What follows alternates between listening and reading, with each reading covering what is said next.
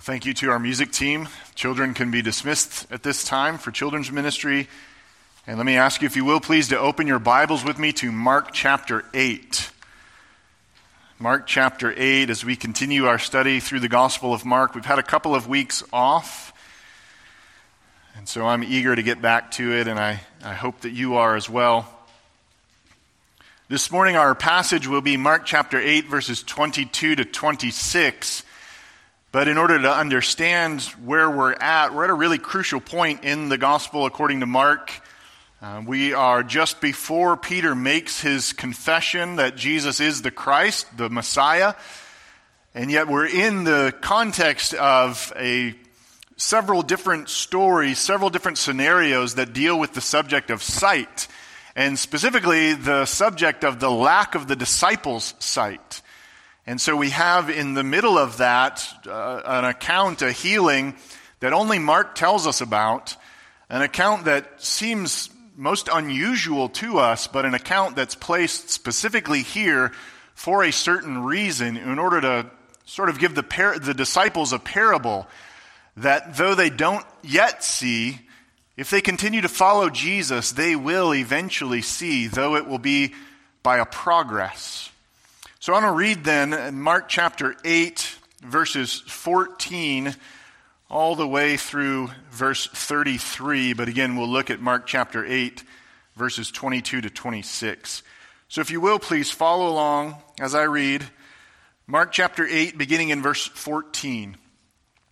Now they had forgotten to bring bread, and they had only one loaf with them in the boat. And he cautioned them, saying, "Watch out. Beware of the leaven of the Pharisees and the leaven of Herod." And they began discussing with one another the fact that they had no bread.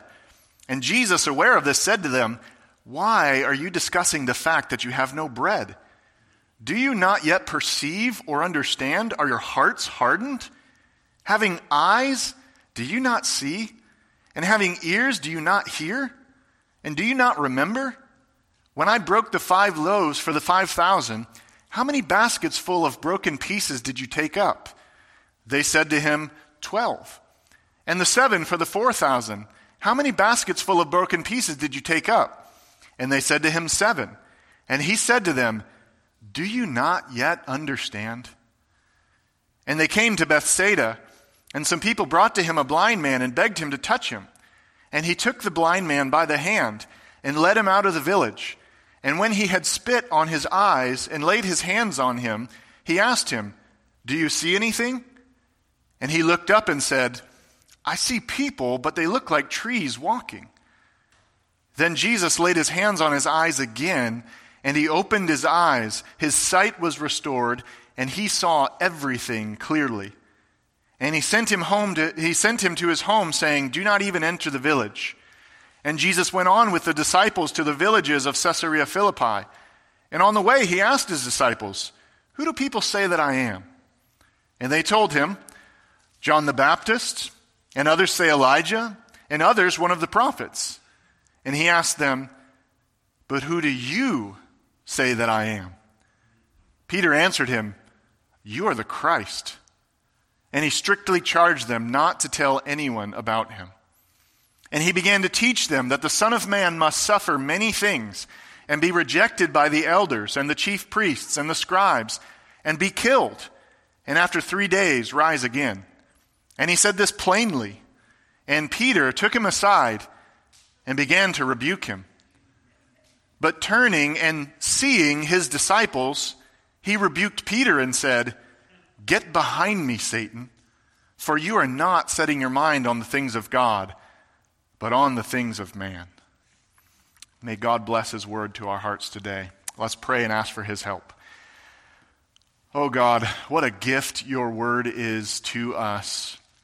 And just as we have thought about previously when Bob read to us 1 Corinthians 2, what a gift your Spirit is to us. Apart from your Spirit, we would be just like the blind disciples who don't understand anything. And then the moment they begin to understand something, they still misunderstand. Lord, we ask that you would help us to not be like the blind disciples.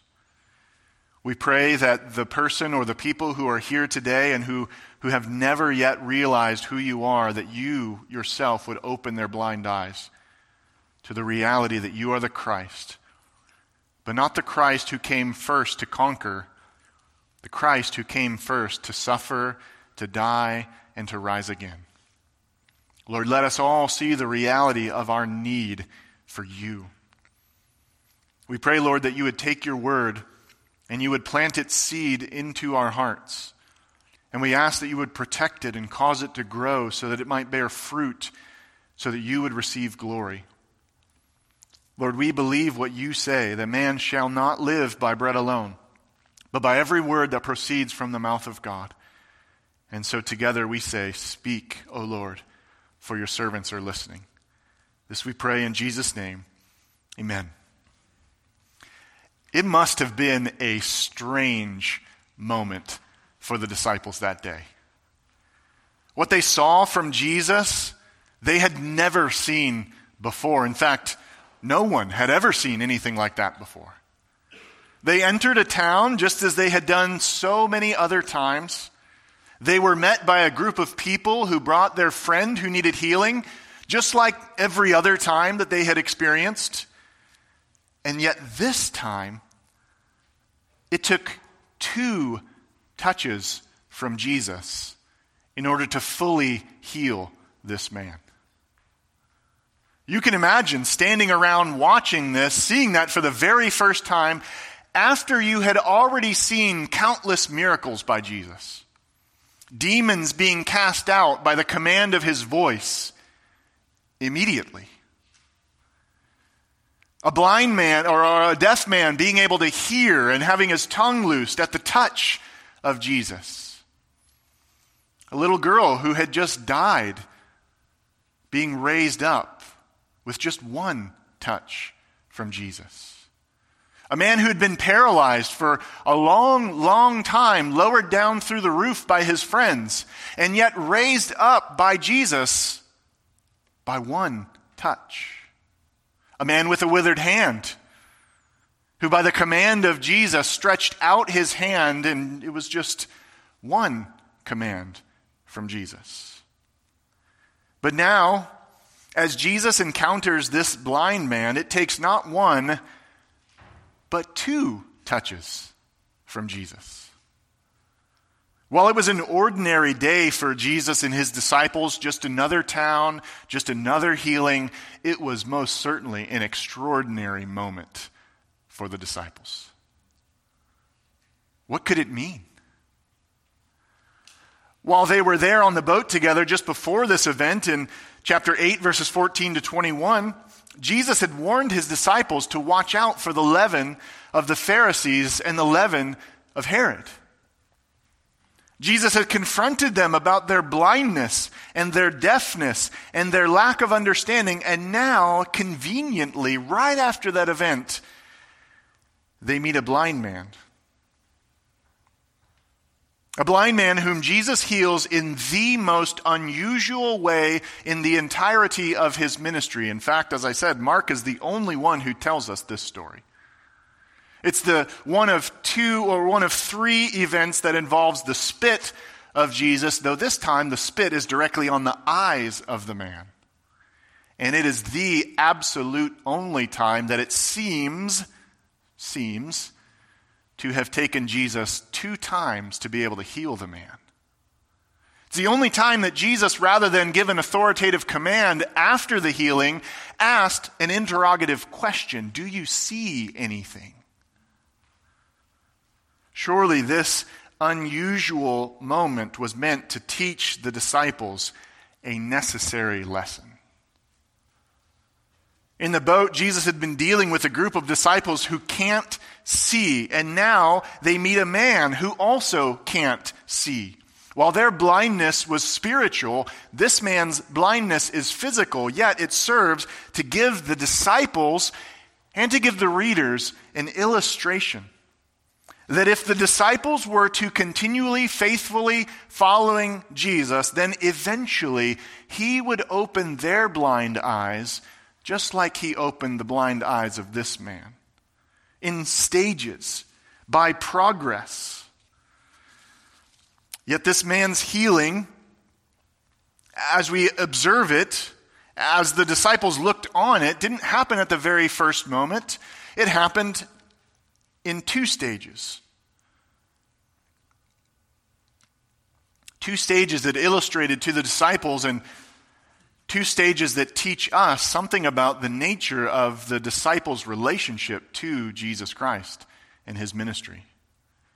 Right after this healing, Peter confesses that Jesus is the Christ. He finally gets it. Yet, after that very first touch from Jesus, Peter's vision is still blurry. He understands and recognizes the identity of Jesus, but he does not understand the ministry of Jesus. He recognizes who Jesus is, but then, after Jesus begins to demonstrate or to explain to them what his mission was, Peter attempts to rebuke Jesus. To rebuke the man who can walk on water. To rebuke the man who can speak to a storm and all of a sudden it's calm. And so Jesus then turns to rebuke Peter, which demonstrates to us that although Peter can recognize the identity of Jesus, he does not yet understand clearly. He doesn't see clearly. As soon as Jesus began to teach his disciples about his death and resurrection, they had no category whatsoever for a Messiah, for a Christ who would have to suffer. Peter thought, just like everyone else in Israel thought, that the Messiah, when he came, the Christ, when he came, would be a political leader, a ruler, a hero for the people in a physical way. One that would cast off the chains of the Roman Empire and put Israel back on top of the world, to be the world's superpower once again. Peter's understanding of the Christ was that he would come back to restore the glory days of Israel's past. And the disciples' confusion is illustrated for us in the question that they asked him just before his ascension back to heaven. In Acts 1:6, they said to him, "Lord, will you at this time restore the kingdom to Israel?" You see, they still didn't see very clearly. Peter and the rest of the disciples were so focused on this world and on the things of this world, political power, nations, things, that they could not see the will of God, and they could not see the kingdom of God. But isn't Jesus so good, so faithful to keep walking with them? So even after Peter's great confession of the identity of Jesus, the confession that Matthew 16 tells us is the very foundation for the entire church, that Jesus is the Christ. Even after that great confession, he still didn't see Jesus clearly. He knew that Jesus was the Christ, but he didn't actually know what the Christ has come to do. And I can't help but wonder if there's someone here today who has that very same problem. You've recognized the identity of Jesus. You perhaps have even recognized the reality that Jesus has died for your sins, but you don't understand the ministry of Jesus. Do you know the identity of Jesus, yet fail to understand specifically and exactly what it is that Jesus came to do first and foremost? To loose the chains of sin that so gripped your heart? Do you desire Jesus so that you can get what you want from him? Rather than understanding that the only way you can actually live is through him? Peter wanted a conquering king who would eradicate Israel's enemies and make them the greatest nation in the world, just as they were in the days of King David. When you think about Jesus, do you think of him as a powerful king who can give you whatever you want? As long as you rub the lamp of prayer every once in a while? Or do you think of him as a gracious Savior who has paid for your sins? There's a lot of confusion about Jesus, isn't there? My friend, make sure here today that you are not confused. Let the Word of God, by the Spirit of God, inform your thinking so that you stop thinking of Jesus in your own categories and you start thinking of Jesus the way that he so clearly holds himself out to you to know.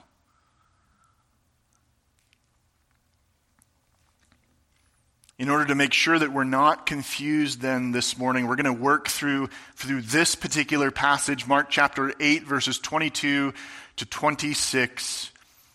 And as we work through this passage, we're going to see what the disciples saw in front of them and by way of this miracle, and what they were really supposed to see that they didn't see at the time. And yet as they looked back on this, as Peter told Mark what to write down in his gospel, Peter certainly, after the death and resurrection of Jesus Christ, and after the filling of the Holy Spirit at the day of Pentecost, when Peter finally saw everything clearly, he certainly saw this clearly. And this is exactly what God wants you to see clearly today. So I think it's most helpful then if we sort of walk through the passage and get a big understanding of it. We make sure we interpret it correctly. But then also at the end of that time, we will point out three lessons that are necessary for every disciple to understand. Lessons that are probably not necessarily new to you, but lessons that if you are not careful, if you are not illuminated by the Spirit of God, if you do not have the mind of Christ to understand the things of God, lessons that you'll hear, but you won't hear. A Jesus that you'll see, but you won't see. And so let's walk through this passage then together before we then unfold some of those lessons. First of all, we have sort of a normal healing situation, and in fact it's a very similar parallel back to chapter 7, verses 31 to 37, when Jesus opened the ears of the man who was deaf and loosened the tongue of that very same man and gave him the ability to hear and the ability to speak. And if you were with us, you remember that I explained that that's an illustration of the disciples as well. That unless Jesus touches you, unless he opens your ears, you'll not be able to hear. And unless you hear the truth about who he is and he loosens your tongue to speak of him in his fullness, the fullness of his ministry. Not just that he's the Son of God, but he's the Son of God that came to be the propitiation for the sins of his people. The one who would die for the sins of his people. The one who left his people a ministry of suffering, a road to walk down, which is paved by suffering, which is, Peter says, normal for the Christian. And so in verse 22 then we see the man's problem, this blind man's problem and his need. It says they came to Bethsaida, that is Jesus and the disciples, and so people brought to him a blind man and begged him to touch him. There's nothing really out of the ordinary here. It's another town, the town that they had intended to go to a while back, but the wind diverted them from this town, but now they come to this town. And it seems that either they saw Jesus and knew already what he looked like, or someone had seen him coming and spread the word through town, but some friends hear about Jesus' coming. And they grab their friend who can't see. And they say, "Come with us, we're going to take you to Jesus." It's interesting, and I don't know if Mark is doing this intentionally, or if perhaps there was some interest in the life of this man. Mark doesn't really tell us a whole lot about the blind man, except that he's blind, and that he gained his sight in progressive stages, and he answered Jesus' question. Perhaps the man had no faith, and the second touch was to restore more faith to the man, or perhaps the man had no idea what was going on and he was just following his friends. But we have here an example of what evangelism looks like, don't we? Friends bring friends to Jesus. Isn't this the role of the Christian today? Those who can't see Jesus, those who have no idea of their need for Jesus, we befriend them and we say, hey, I know someone you need to meet. We bring them to Jesus by prayer. Lord Jesus, open their eyes because you're the only one who can do that. And we bring them to Jesus as we tell them about him. And so this man had some good friends, and his good friends brought him to Jesus. And then in verses 23 to 25, we see this extraordinary healing, a healing that is one of a kind in the ministry of Jesus Christ. They begged him, Jesus, to touch the man, just as the friends of the deaf man had done. And Jesus then, verse 23, takes the blind man by the hand and leads him out of the village. There's something sweet anytime we read that Jesus takes anyone by the hand. But there's something that much more sweet when we read that Jesus takes a blind man by the hand. In our church we served at and were members of in Arizona before coming here, there was a dear couple. This man is now in the presence of the Lord. He died just a few months ago. A dear couple who had been blind for many, many years and raised many, many children without any vision whatsoever. His name was Larry. His name still is Larry, but I don't know his new name that the Lord's given him in heaven. So his name's Larry. And one day during worship, we were singing, I think it was the last song. And we met in a high school theater, and so the theater had this crazy slope. I don't know what the degree was, but it was like once you got to the top, there were oxygen tanks so that you could get, not really, but it was a crazy slope. And Larry, because he's climbed trees by himself, he's cut down trees with chainsaws by himself without any vision, Larry knew how to get it done. So Larry was climbing up the slope. And I assumed that I knew he was probably trying to make it to the restroom. And so I was on the end and I said, Larry, can I help you? And he said, sure. And so what I did then was take him by the hand. Because he knew generally where he was going, and he did have a cane that he could sort of feel it out, though Larry was a go-getter. He was going to do it on his own. But I took him by the hand, and it was one of the sweetest moments of my life to think about, I get to help him. Jesus takes this man whom he knew needed help. He needed his friends to get him there, and he also needed Jesus to lead him out of the village. Perhaps Jesus led him out of the village because he pronounced a judgment on Bethsaida for its unbelief, and perhaps he was not going to do any miracles inside of the village anymore. Or I think more likely it was that Jesus wanted to give this man some privacy. And Jesus, in this section of the Gospel according to Mark, is specifically focused on teaching his disciples now. So they go to a place outside of the village where they can get some privacy. And then Jesus apparently stops and possibly lets go of the man's hand, or either way turns directly toward the man and then spits on the man's eyes and lays his hands on the man's eyes. And all kinds of ink has been spilled to explain why Jesus spit on the man's eyes, but the reality is we don't know why Jesus spit on the man's eyes. It's true in those days, spit was seen to have medicinal powers.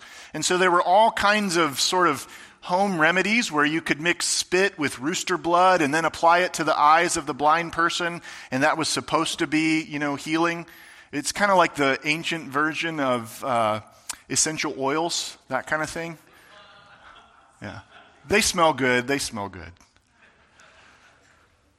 They had all of these different things. And in fact, one story tells about one of the Caesars, Vespasian, being asked to spit on a blind man because it was seen that Caesar was a god and Caesar's spit had divine power, and so he spit on the man, and it was this whole show about how the man was supposedly healed, but of course he wasn't.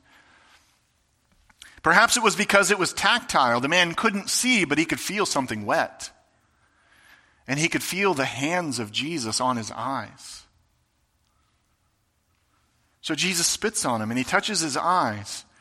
And then Jesus does something that he does not do in any other miracle recorded for us. He asks the man a question.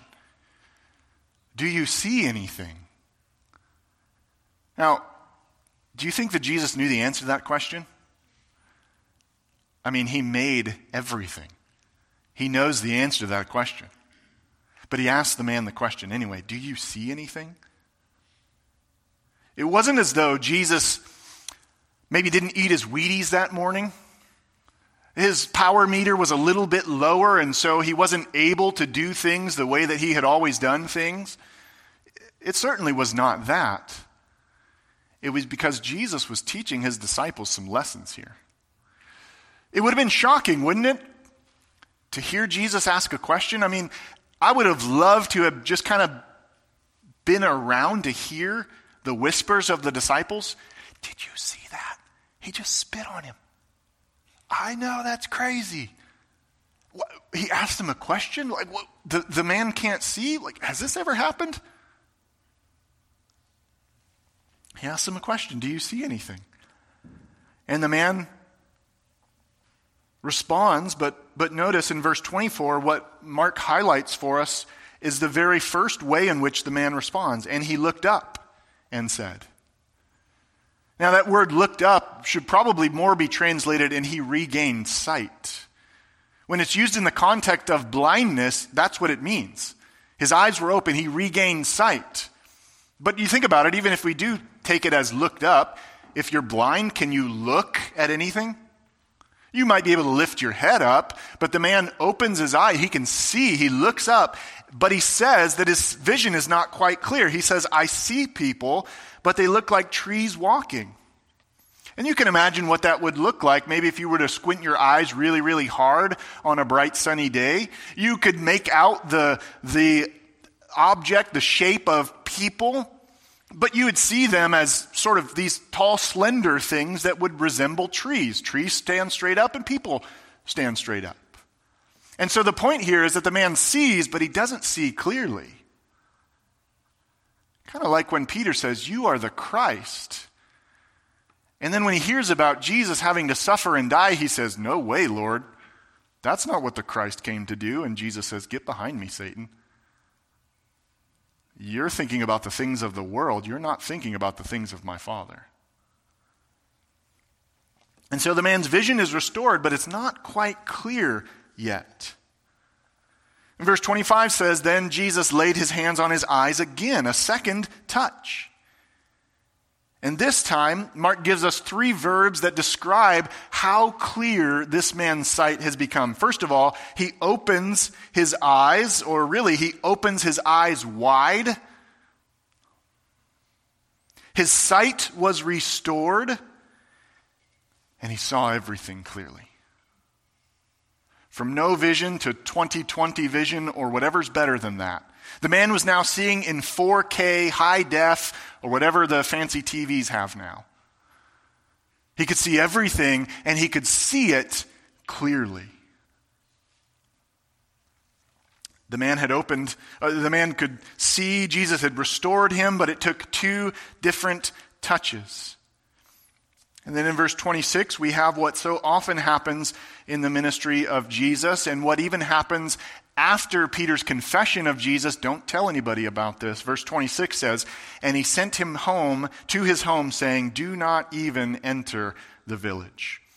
Again, Jesus wants to keep it secret, because he didn't come primarily to be a healer. He came primarily to be the sacrifice for sins. There is healing in his wings, no doubt. And sometimes, by his grace, he gives that healing right here and right now.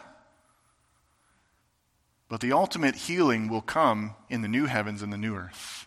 The ultimate healing will come in your new resurrection body, a body that will never again feel the effects of sin. That's why Christians talk about the hope that we have.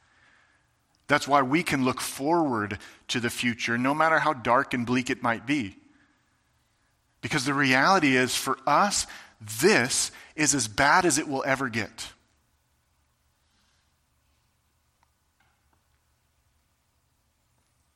Blind people will see Jesus face to face in glory. Deaf people will hear the sweet words of Jesus. They will hear how much he loves them in glory. Lame people will be able to run to worship together. It will be a beautiful and glorious time. And it's all because of who Jesus is. The very Son of God who has come to make all things new. And so what lessons can we learn then from this particular passage, this unusual miracle? Well, first of all, I think that we can learn the lesson from this blind man that his problem is our problem. His problem is our problem. Now, his problem was a physical problem, and we don't have that same physical problem. But his physical problem serves to illustrate a spiritual problem. He was physically blind, and it was symbolic of the disciples' blindness. Look back to verse 18 of chapter 8. Jesus questions the disciples. He says, "Having eyes, do you not see?" So there's a theme running through here, a theme of blindness, a theme of deafness, a theme of a lack of understanding. And who stands at the center of that? Who is the only one that can reveal the reality of real sight and real hearing and real understanding? It's Jesus. But as the disciples would later understand, it's not Jesus the healer so much as it is Jesus the Messiah who came to pay the penalty for his people's sins. It was only after the death, resurrection, and filling of the Spirit that the disciples would have the second touch from Jesus and then clearly see everything. And what happened when they clearly saw everything? They rocked the world. And here we are. Because God in his infinite grace allowed 11 men to see clearly, and therefore to preach clearly. Because faith comes by hearing, and hearing by the word of Christ. It's no coincidence that Jesus confronts the disciples' blindness, and then he meets a blind man, and he heals his blindness. It's no coincidence also that it took 2 touches. It's a parable of sorts for the disciples to be able to pay attention to and for us to be able to notice as well. The disciples knew that there was something about Jesus. That's why they followed him. I mean, if someone came to your work, and maybe you've heard of them before, but they showed up at your office, at your desk perhaps, and they said, "Hey, stop what you're doing, put everything down, follow me." Would you do it? You'd say, "Sorry, buddy, I'm calling security. You're a lunatic." But when Jesus showed up at their work and said, "Follow me," what did they do? They did it. They gave up everything, their careers, and they followed him. And so Jesus has been showing them that they can trust him to provide for them. They didn't really need their careers. Now, that's not to say that you don't need your careers. Their situation is different than our situation, okay? But Jesus was showing them that they could fully count on him and depend on him. But they wouldn't get it until that second touch. It would be only as the Father reveals the identity of Jesus to them that they would receive their first touch from Jesus. When Peter says, "You're the Christ." And then it would be after the death, resurrection, ascension, and then the sending of the Holy Spirit that they would receive that second touch from Jesus. And Peter, The man who denied Jesus 3 times would stand before thousands of people and tell them, "You just killed your Messiah. Repent and believe in him." And 3,000 of them would answer that call. Why? Because Jesus, by the Holy Spirit, opened their eyes to see the truth of the gospel. You see, their problem is our problem. We are, by our nature, blind to God. And what is it that makes us blind? It's not our lack of understanding. It's not our lack of seeing. It's not our lack of hearing. It's worse than that. It's our sin. It's your sin. In Acts 26:18, Paul is giving a testimony of the ministry that Jesus gave to him and the very words that Jesus told him. Jesus told him why he was sending him to the disciples, and there Jesus says to him, "I am sending you to open their eyes so that they may turn from darkness to light and from the power of Satan to God, that they may receive forgiveness of sins and a place among those who are sanctified by faith in me." What needs to happen for a person to see Jesus rightly? Jesus has to open their eyes. You see, coming to Jesus Christ is not a matter of figuring out which option is best. I've tried Islam. I've tried New Age spiritualism. I've tried Buddhism. I've tried atheism. I've tried selfism. I've tried alcohol. I've tried drugs. I've tried everything. And you know what? It just seems to make sense that Jesus is the way. So I'm going to go with that one. No. Jesus has to open your eyes, because the reality of a Savior who came to conquer by dying makes no sense to the human mind. There's a reason why superheroes win and don't die. Now, I know there's all kinds of other stories where they do die, but eventually they come back or someone takes their place. Because we understand that death is symbolic of something that is the end. But not so for the Son of God. His death was the beginning of the redemption of his people. Because when he died, he didn't stay dead. He rose from the grave. And Peter tells us that because he rose, we who trust in him have a living hope. We have a living Savior and a living hope, and we walk in the light of that living hope. But you only realize that, you only know that, if God meets you in your sinful, blind condition and opens your eyes, and now you see. Paul understood this. He never forgot this lesson. He tells the Ephesians in Ephesians 4:17, "Now this I say and testify in the Lord, that you must no longer walk as the Gentiles do in the futility of their minds. They are darkened in their understanding, alienated from the life of God because of the ignorance that is in them due to their hardness of heart." That's the condition of the unbeliever. Darkened in their understanding. They can't see. And they're cut off from the life of God.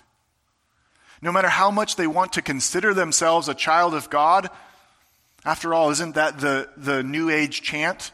We're all God's children. We can all just get along. God may have made us all, but his children are only those who come to faith in Jesus Christ. He tells the Ephesians later in chapter 5, verse 8, "For at one time you were darkness, but now you are light in the Lord. Walk as children of light." You see, this theme of darkness and light runs all throughout the scriptures to explain that our natural condition is blindness because of our sin. He tells the Corinthians in 2 Corinthians chapter 4, verses 3-4, "And even if our gospel is veiled, it is veiled to those who are perishing. In their case, the God of this world has blinded the minds of the unbelievers to keep them from seeing the light of the gospel of the glory of Christ, who is the image of God." So there's a sort of double blindness. Your own sin blinds you, and Satan blinds you on top of it.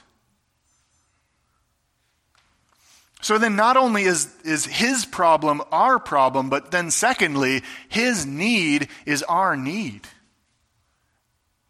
If you understand the problem, then you understand what the need is, don't you?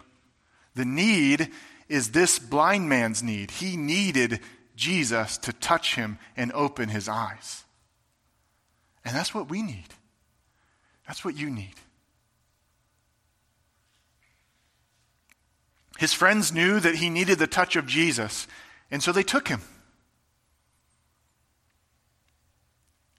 This is exactly the very same thing that we need, the touch of Jesus. I read to you 2 Corinthians 4, verses 3 and 4. Now listen to verse 6. For God, who said, "Let light shine out of darkness," has shone in our hearts to give the light of the knowledge of the glory of God in the face of Jesus Christ. So just as God spoke creation into being with his voice, he speaks new creation into being in the hearts of those who believe in Jesus Christ.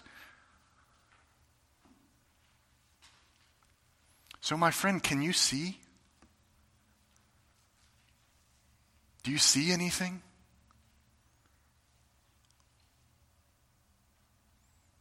This is the most important question you could ever be asked. It depends not upon your church attendance. Doesn't matter if you've been baptized.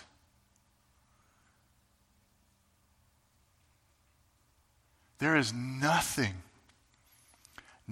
you can do to ever save yourself. Have you been touched by Jesus?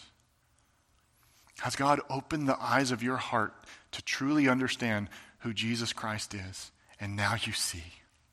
You get it. You see the disgustingness of your sin. And in fact, you still see the way that your sin pervades your life even as a Christian. And you hate it. But at the same time, even as you are in the bottom of that pit, you're transported to the heights of glory because you know that Jesus paid it all. You know that if it were left to you, you would be wallowing in the depravity of your human nature. Your sin would be so much worse than you could ever imagine it to be. You would run headlong with every wind of doctrine, every new fad that comes along. Be whoever you want to be. It's up to you. You're autonomous. You would be there too if it weren't for God opening your eyes. So has he? Don't leave here today without making sure that you can say, by God's grace, he has opened my eyes. I believe in Jesus Christ. How does that opening of the eyes happen?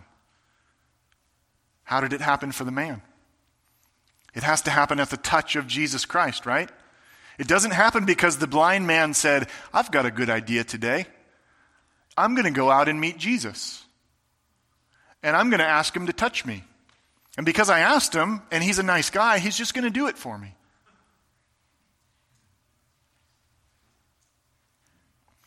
It happens because some friends who must have had some faith said, hey, let's go. We're taking you to meet someone. And it's initiated by Jesus Christ. There's nothing you could do to open your eyes. But the good news is, you don't even have to try. Because Jesus paid it all. What do we sing? I was blind, but now I see. And it's because of amazing grace. So this man's need is our need. And then finally, his progress is our pattern. His progress is our pattern. It took 2 touches to illustrate to the disciples that although they would see partially, they would need to keep walking with Jesus so that one day, by his touch, they would see completely and see clearly. They went from being blind in verse 18 of chapter 8 to partially seeing in verse 29 when Peter says, you are the Christ, to very quickly making it clear that their sight was not clear, because when Jesus talked about suffering, they had no category for a suffering Messiah, but only a Messiah that would only ever give them good things. Jesus is the king. He's restoring Israel. We're going to be back to the glory days. We're going to not have any needs anymore. Nothing's ever going to go wrong anymore because the Messiah's here. And Jesus wakes him up pretty quickly. No, I'm going to suffer, and I'm going to die, and I'm going to rise again. Isn't that so often the view of Christianity that is taken? And I think if you're honest, you'll find that that view sometimes lurks its head in your own heart as well. Something happens in your life, something bad. And where's your thought, where's your mind tempted to go? Why, God? Why are you doing this to me, God? Now, as a fellow sinner and fellow struggler, I want to tell you, I get it. And you know what? The psalmists get it too. That's what it is to walk in a fallen world, to have questions and to wrestle with God over hard, deep things. But Jesus' healing here illustrates to the disciples that although they might see partially, they would need to keep walking with him, keep being faithful to him, because at some point they would see clearly. Now, our progress is not the same as the disciples' progress. We live after the death, resurrection, and ascension of Christ, and they live through it. We live after the sending of the Holy Spirit at Pentecost, and they lived through it. We live after the establishment of the church, and they were the ones that did it. So their progress is not the same as our progress. We should not gather that there is somehow in the Christian life a second blessing, a second opening of the eyes that God gives you, a sort of second miraculous touch that he does in your life. If you're saved, you're saved. But don't you experience at the very same time growth in that salvation? Growth in your vision of God and God's will and God's kingdom and God's way of living right here, right now? This is exactly what Paul understood when he prayed for the Ephesians in Ephesians chapter 1, verses 17 to 18. He says that he's praying that the God of our Lord Jesus Christ, the Father of glory, may give you the spirit of wisdom and of revelation in the knowledge of him, having the eyes of your hearts enlightened, that you may know what is the hope to which he has called you, what are the riches of his glorious inheritance in the saints. Paul's praying that for Christians, people that know Jesus, people that know they have a glorious inheritance in the saints. But he knows that they don't know it as they ought to know it. And he knows that if they continually walk with Jesus and they continually meditate on the goodness of Jesus and the gifts of Jesus, that their understanding will be enlarged. He knows that the Christian life is a walk with Jesus. It's not home base. You know when you play tag with your friends? I know a lot of you still do that. You play tag with your friends, one of the very first things you establish when you play tag is where the base is, right?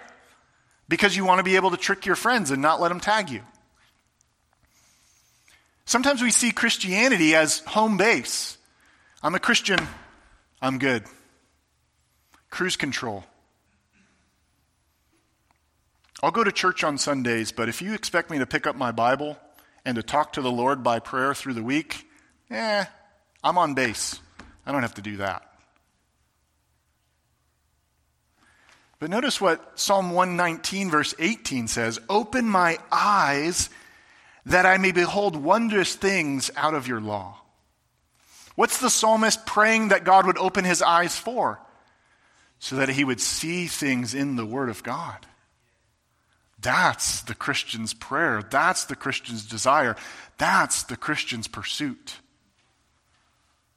Brothers and sisters, the plain fact of the matter is that if you are not devouring the Scriptures, you're not bringing your view of God into greater focus. You're still seeing people, but they look like trees. And you'll get to heaven by God's grace because he's so much more patient and so much more kind than we are. But you won't know the fullness of and the sweetness of that life here in this life. Christianity is not mysticism, as if God just sort of zaps you with the knowledge of him and you're good to go. What do we see as we work through the Gospels that discipleship is? It's a journey. It's an adventure. It's a walk with Jesus. That's the Christian life.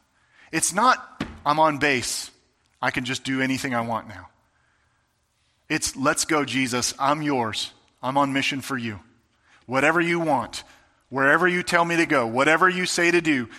And I devour your word so that I can know the answers to the questions that I have of what he wants for me to do. And I trust that he'll work out those specifics as I discern the will of God. But I won't discern the will of God if I don't know the word of God. Christianity is a biblically rooted doctrinal discovery of God. And it's awesome. Isn't it? When he opens your eyes more and more and you see things that you didn't see before. I shared with the men's Bible study this last week an epiphany that I had from 1 Timothy, thinking that godliness is just simply striving for a set of moral principles. Because honestly, I'm a legalist at heart. And then it dawned on me that as 1 Timothy chapter 3 verse 16 makes clear that the mystery of godliness is not a what, the mystery of godliness is a who, Jesus Christ. And so godliness is not striving to be a better Christian. Godliness is seeing Jesus and walking with Jesus. And in doing that, guess what you'll become? A better Christian. Now, you would think as a pastor, I should probably know that. But isn't that the Christian life? You walk with the Lord and you read a verse that you've read so many times and it's like, bing, oh. So when I say that Christianity is a biblically rooted doctrinal discovery of God, I mean it. And when I say it's awesome, I mean it. It's awesome. This is what the disciples were meant to see, that the blind man's problem was their problem. That the blind man's need was their need.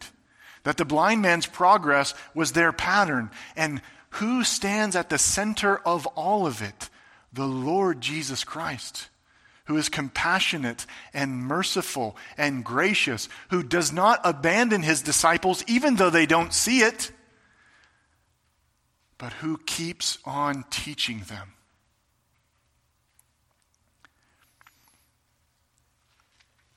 So, we need to understand then that our human nature blinds us to God unless we're touched by Jesus Christ to open our eyes. And that only comes through faith in him, in the finished work of atonement that he accomplished on the cross and the victorious resurrection. So let me ask you, have you embraced the reality that there is absolutely no good in you? Mama might have told you, but she's partial. There's no good in you. You're a sinner to your core. And then have you also embraced that Jesus didn't come to save good people anyway? Jesus came to save sinners. The only ones who can be saved are those who realize they're not worthy of being saved. And that's exactly the ones that Jesus loves to save. And do you walk with him? Do you have a fruitful, radiant, abiding fellowship with Jesus Christ? Because it's there. He holds it out for you. So then I leave you with the very question that Jesus asked the man. Do you see anything? Heavenly Father, we thank you for your goodness to us. We thank you for the gift of the Lord Jesus Christ. We thank you for the gift of sight. We thank you that although we are absolutely undeserving sinners, you have poured out your grace on us. In fact, that's exactly what grace means. Your goodness demonstrated toward people who deserve your wrath. Lord, we could never possibly understand all of the reasons why you are who you are, why you are so good, but we embrace it by faith. And we ask that you would continually open our eyes to the reality of who you are. Bring the Lord Jesus Christ more and more clearly into focus through the lens of his death and resurrection. Lord, we pray that that our hearts would desire what you desire. That we would long for nothing more than your kingdom to come and your will to be done on earth as it is in heaven. We understand, Lord, that it's by nature that we want to naturally build our own kingdoms. We want to naturally accomplish our own will and our own purpose. We struggle so hard to submit all of those things to you. And so just as we sang earlier, we need you every hour. Help us, Lord. But we don't ask that in a hopeless way. Lord God, we know that when you hear your children say, I need you, you're there. You never leave us. You never forsake us. Forgive us for the times when we think too small thoughts of you. Enlarge our view of who you are so that we would not only live for you, but we would enjoy living for you. And we would enjoy the pursuit of knowing you. This we pray in Jesus' name. Amen.